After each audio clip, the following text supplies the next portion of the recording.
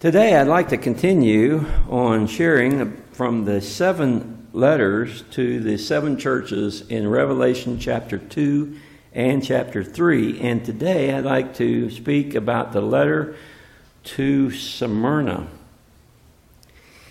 And as we look at each of these 7 letters, we will see that each one is spoken to in a different way. Each church has an individual pattern to them. They have things that they are accustomed to doing, and they sort of have a personality. Now, we don't know a lot about the church of Smyrna except through this letter.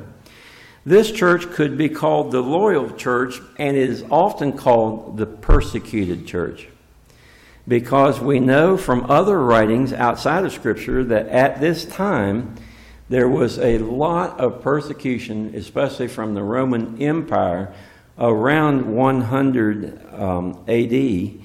and afterwards. And so Smyrna, the church of Smyrna, was right in the midst of that persecution. Many of the people of the church had been killed because of their faith. They were martyrs.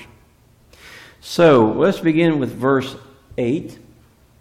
Write to the angel of the church in Smyrna, the first and the last, the one who was dead and came to life, says, I know your affliction and poverty, that you are rich, yet you are rich. I know the slander of those who say they are Jews and are not, but are a synagogue of Satan. Don't be afraid of what you're about to suffer. Look, the devil is about to throw some of you in prison and test you. And you will have affliction for 10 days.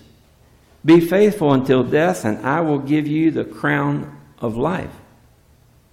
Anyone who has an ear should listen to what the Spirit says to the church, to the churches. The victor will never be harmed by the second death. I believe it was, I can't remember the name now, but one man said, if you're a Christian, you only die once, the physical death. And you never have to worry or think about the second death. But if you're not a Christian, you die twice. You actually die the physical death if the Lord don't return until we pass away. You would die the physical death, but then the second death is far worse. It is the death that in some ways is not a death, but it is an eternal torment. And if I could try to exaggerate that term torment, it wouldn't be enough to describe. Now, one thing about this letter to Smyrna, there is no condemnation in this letter at all. And only 2 letters have no condemnation, and that is the letter to the Smyrna church and the letter to the church at Philadelphia. You remember last week we talked about the letter from the Ephesians, and while a good part of that was positive, it was commendation. But then the latter part of that letter turned to condemnation. 2 words that sound alike, but are very much different. Smyrna wasn't a perfect church, but they were a faithful and loyal church, and they serve as an example of any church in the midst of persecution. And you know, as I was thinking about persecution, maybe we have experienced some little slights or maybe some kind of discrimination, but really, as far as persecution in the United States, we as our churches here don't really know too much about persecution, especially persecution unto death. But I might mention to you that churches being persecuted is not a thing of the past. In fact, the last few years, they claim that more people have been persecuted for their belief in Christ than any other years at all, individually. So persecution is still rampant throughout the church. The church at Smyrna is about 40 miles north of Ephesus. It was founded in 1200 BC. And incidentally, we learned in college that BC is not before Christ, but it's before the Common Era. And so some commentaries will have BCE. It was destroyed in 627 BC and laid in ruins for about 400 years until Constantine took note of it and worked a plan to rebuild the city. It was known as the Glory of Asia because around the city was a high area, and so the many temples to false gods were built upon this high, almost a crown-like effect, and so Smyrna was often called a city of crowns because it was a very, very beautiful place. It had many advantages: a strong commercial base. It sat on a port. And Smyrna is still in existence today. However, it goes by a different name, and it is in the country of Turkey. And Turkey today still persecutes Christians in their faith at this time. And so when anyone goes to Turkey and they want to talk to Christians, they usually would do it in some kind of underground manner because it's dangerous to speak in the open in Turkey being a Christian. The church has had a very strong faith. They're an example of a church holding up in opposition. We often wonder maybe what we would do if we had strong opposition to the church, say whether it be from some group in our local communities or whether it be more on the state and national level. I don't know what we do. We hope that we would be strong. Many people have gone to their death in their witness for Christ. One commentary I was studying said about 5 million people were killed in this area around Smyrna at about sometime during the period of 100 to 140 AD. Churches can suffer, but then we often see their spiritual power in their suffering. It's amazing that churches like in Nigeria or other places overseas, we hear of their suffering, but they continue to grow in that suffering. Where in the United States, without much persecution, it seems like there is a bit of apathy among Christians and the churches because they're not under fire at all. Now, the comfort that Smyrna probably got in this letter was that Jesus called himself the first and the last, the one who was dead and came to life. And so he is telling them right there at the beginning that Jesus is the first priority in all of our lives. He's encouraging them. Jesus is the first priority, and the church at Smyrna kept first things first. They didn't compromise or alter what they were. Our churches today are being very strong in the priority of our mission, I pray, which is our mission is accomplished when people come to Christ. That's the mission of the church.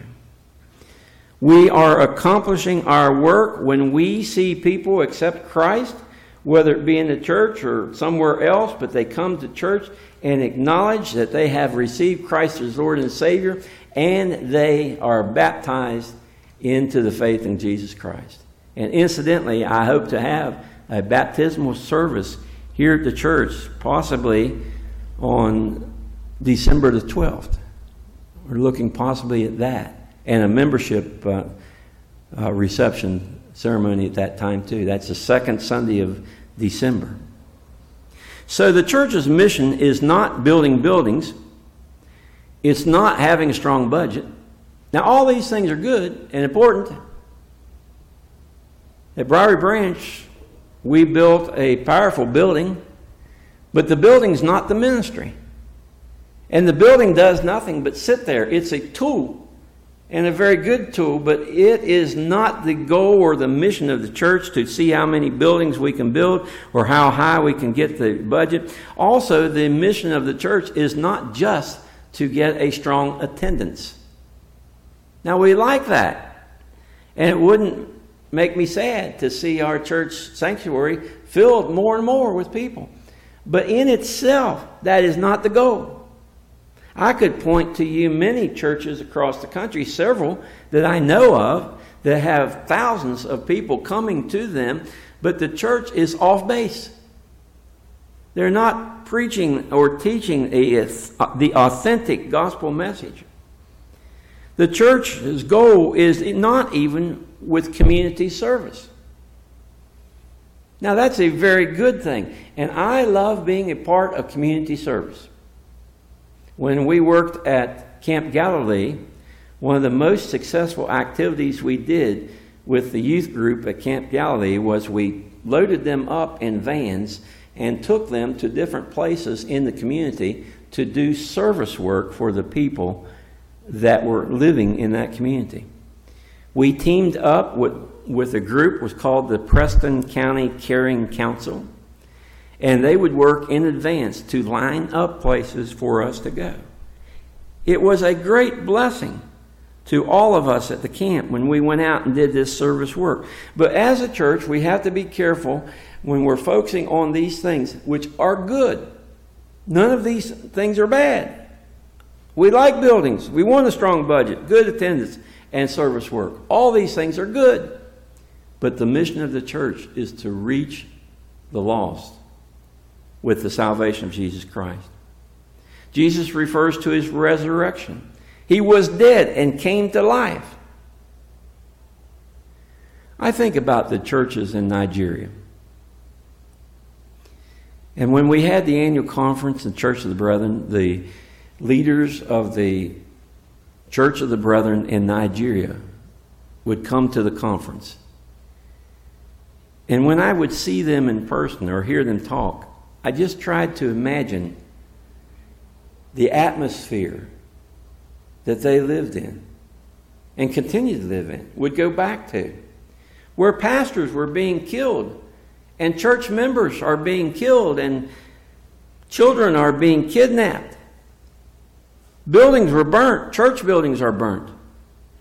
What would it truly be like to live in an atmosphere that our church here would be in danger of being burned down before we met next Sunday?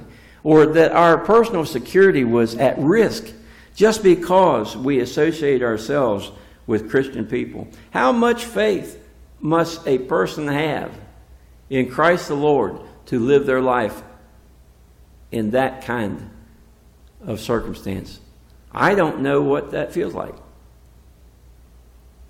The nearest thing I felt to all of that at all was I got scared in Haiti a few times. But really, there was not a lot to be scared of.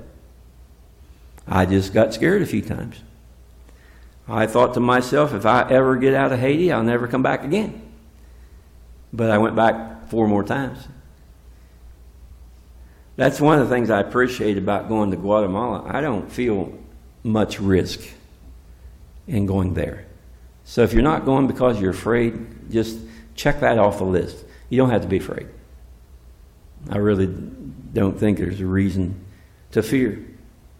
Think of the power and the priority that comes from living in a situation like that, where our own personal security is at stake just for being the church.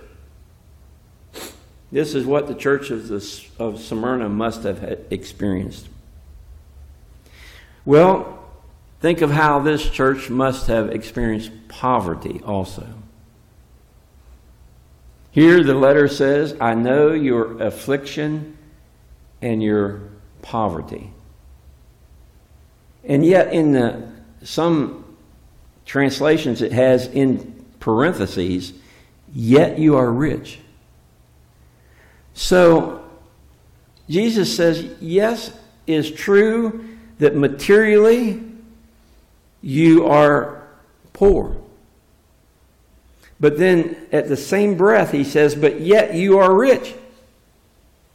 Now that's a lot different than is mentioned in the church of Laodicea. In chapter 3, verse 17, in the letter to the church of Laodicea, the Lord writes, because you say I am rich and have become wealthy and need nothing. Now there they thought that was their condition. Chapter 3, verse 17.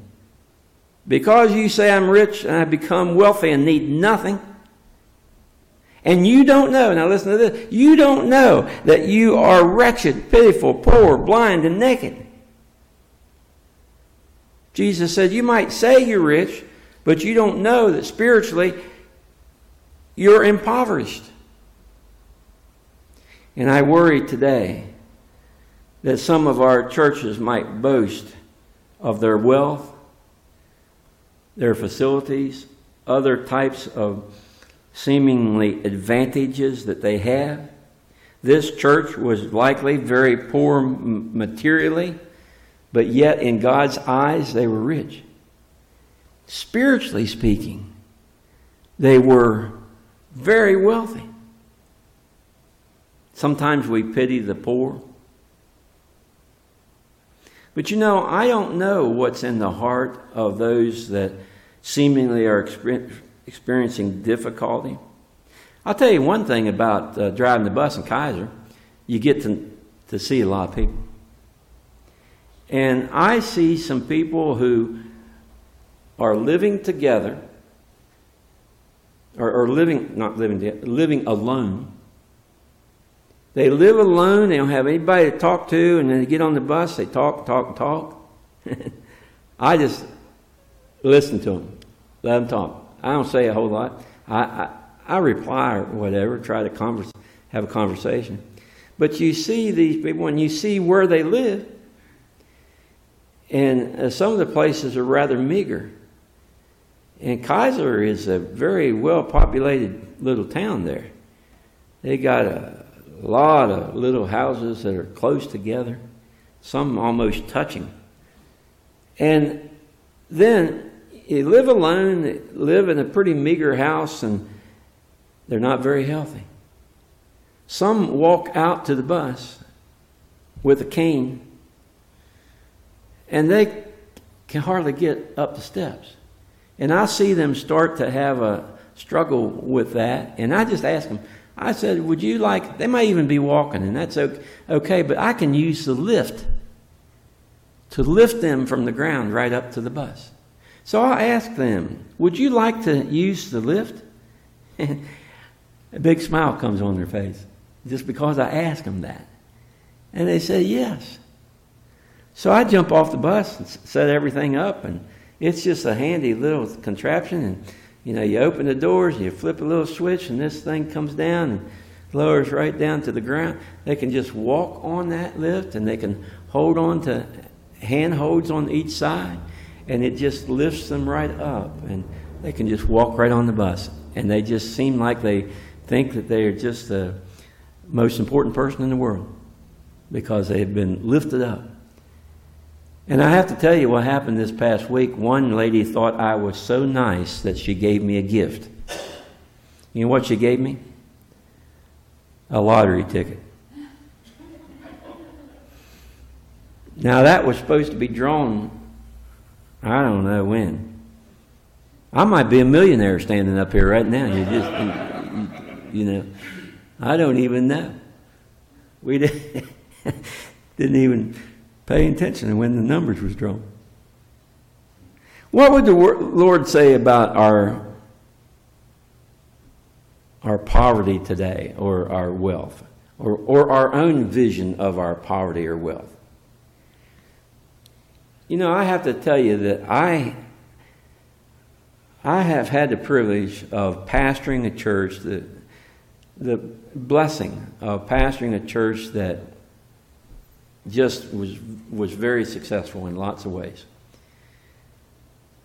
I mean, could we have reached more people for Christ? Yes, we could have. We reached a lot. but not enough. And I am thankful for all the experiences that I had there so very much. But I have to tell you that when I drive down the Corridor H here from the mountaintop, and I cross the bridge right out here, right here, which way it is, that way, this way. And I cross over that bridge, and I think there's a little church sitting down there in the holler, and I'm just as happy to be here as I would be in any church at all. I'm grateful. And I want the Lord to think of us, and I pray that He would think of us as rich spiritually. And yes, I pray we do well financially, and we do well as far as success in the things that we are doing. But I hope that the Lord would never look at us like He looked at the church of Laodicea. And we'll talk about that church.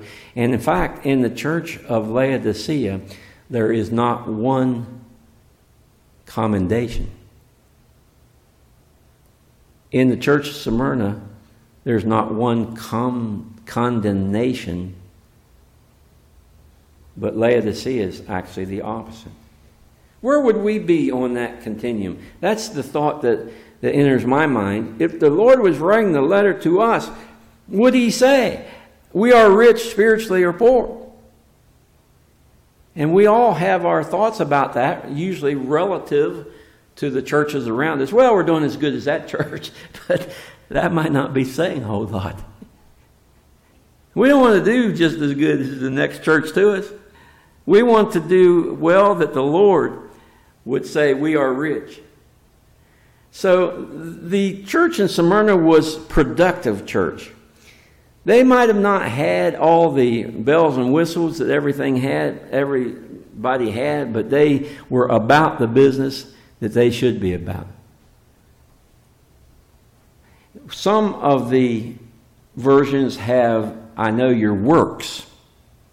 Not all versions have that, because some of them believe that the best manuscripts did not include the word works.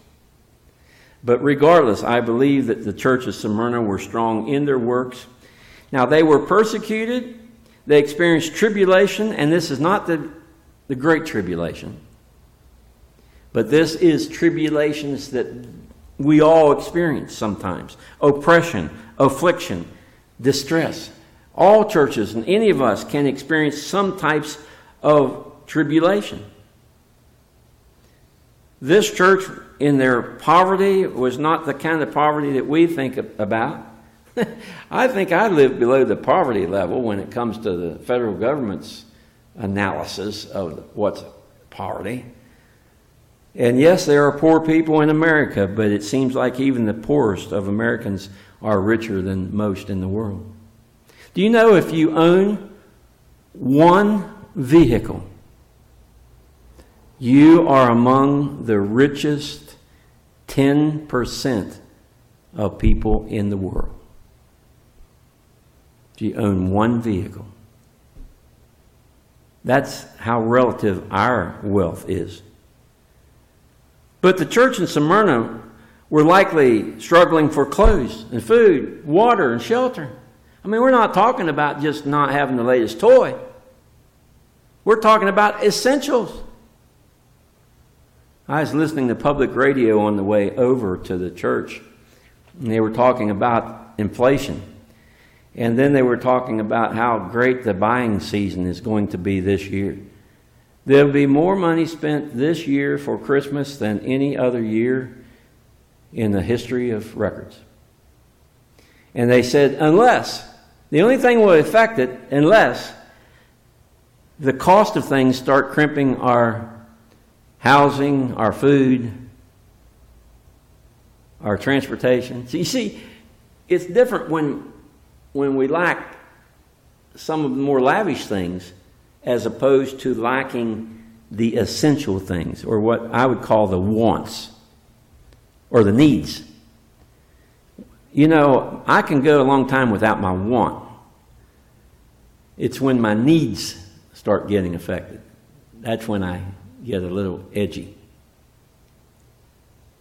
Now, this church might have been poor. It might have been because they couldn't get a job. It might have been because they were discriminated against as Christians. It might have been because they could not buy and sell as freely as some. They couldn't join the guilds of certain types of work in that area. You see, there's a lot of different ways to be poor. There's a lot of different ways to be persecuted also. The Bible says here that they were blasphemous, or some versions use the word blasphemous. It doesn't mean blasphemy against the Holy Spirit. It just means reviling Christian people, speaking out against them. And you know, there's a lot of ways to experience persecution. Mark 7:22 says thieves, covetousness, wickedness, deceitfulness, lasciviousness, pride, foolishness, and blasphemy. All of these types of things were probably experienced by the church of Smyrna.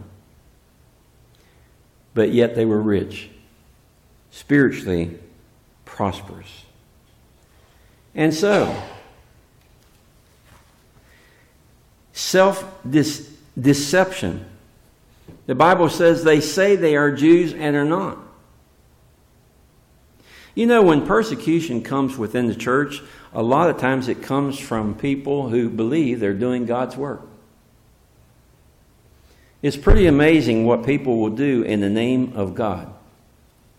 And yet they are persecuting the church. Paul referred to these when he was talking about circumcision.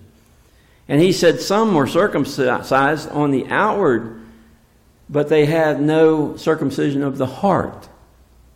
So they had the outward appearance, but it's when we get down to the heart. And so this letter says that even the synagogue was like a synagogue of Satan. In verse 9, I know the slander of those who say they are Jews and are not, but are a synagogue of Satan. You see, Jesus cuts to the root. He didn't mention the people that were actually doing the ridicule and all the disastrous work. He says this is the work of Satan. This is the synagogue of Satan, our adversary. Now I'd like to consider the pressure on all churches. He goes on to say here that they would have affliction for 10 days. Now there's a lot of different views on what this 10 days actually means. Whether it is 10 literal days, and if it is 10 days, what was that affliction for 10 days? We don't know. Or is it through 10 different periods of time and just referred to as a day? Or is it through 10 different Roman leaders?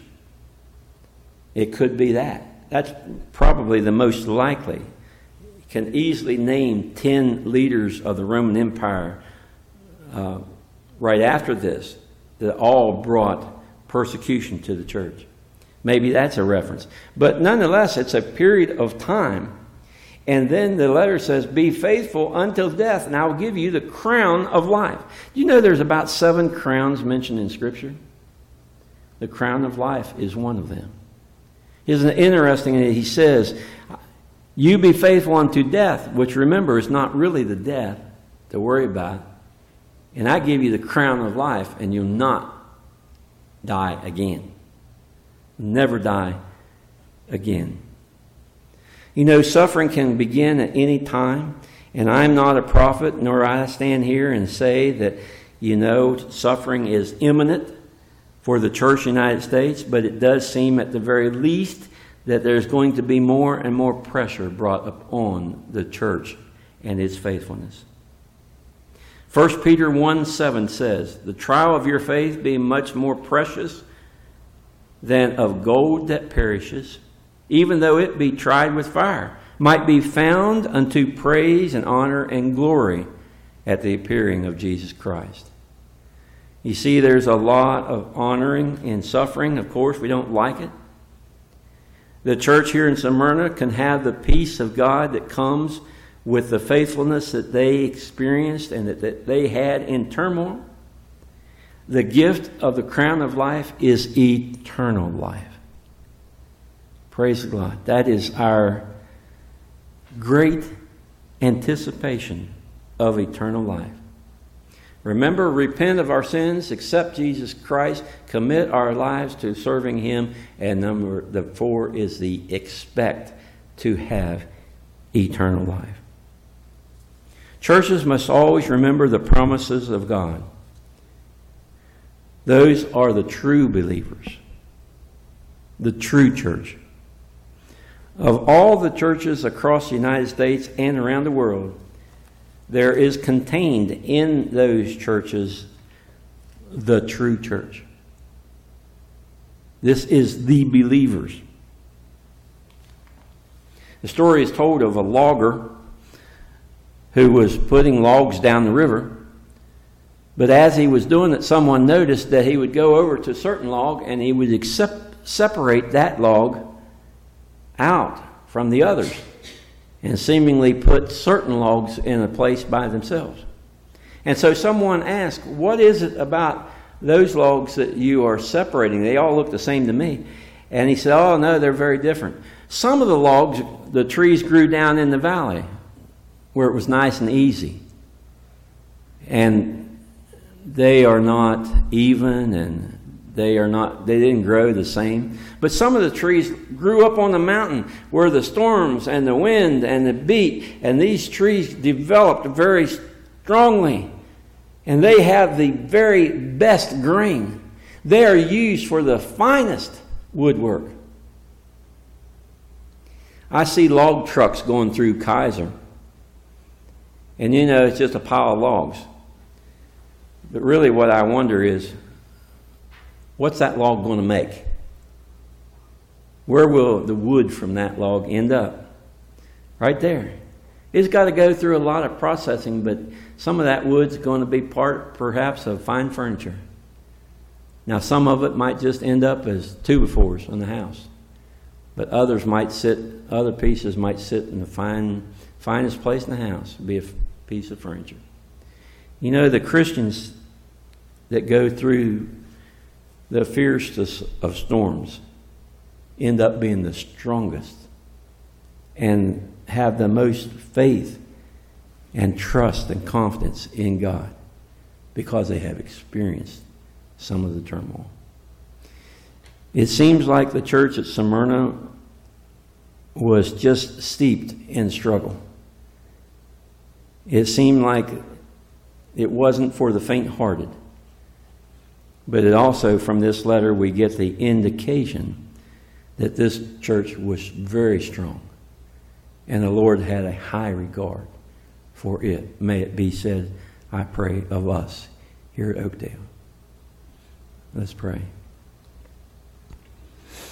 Well, Heavenly Father, from the words that are written to the churches here through these letters, we get a lot of insight into what a church should be, what they should be like.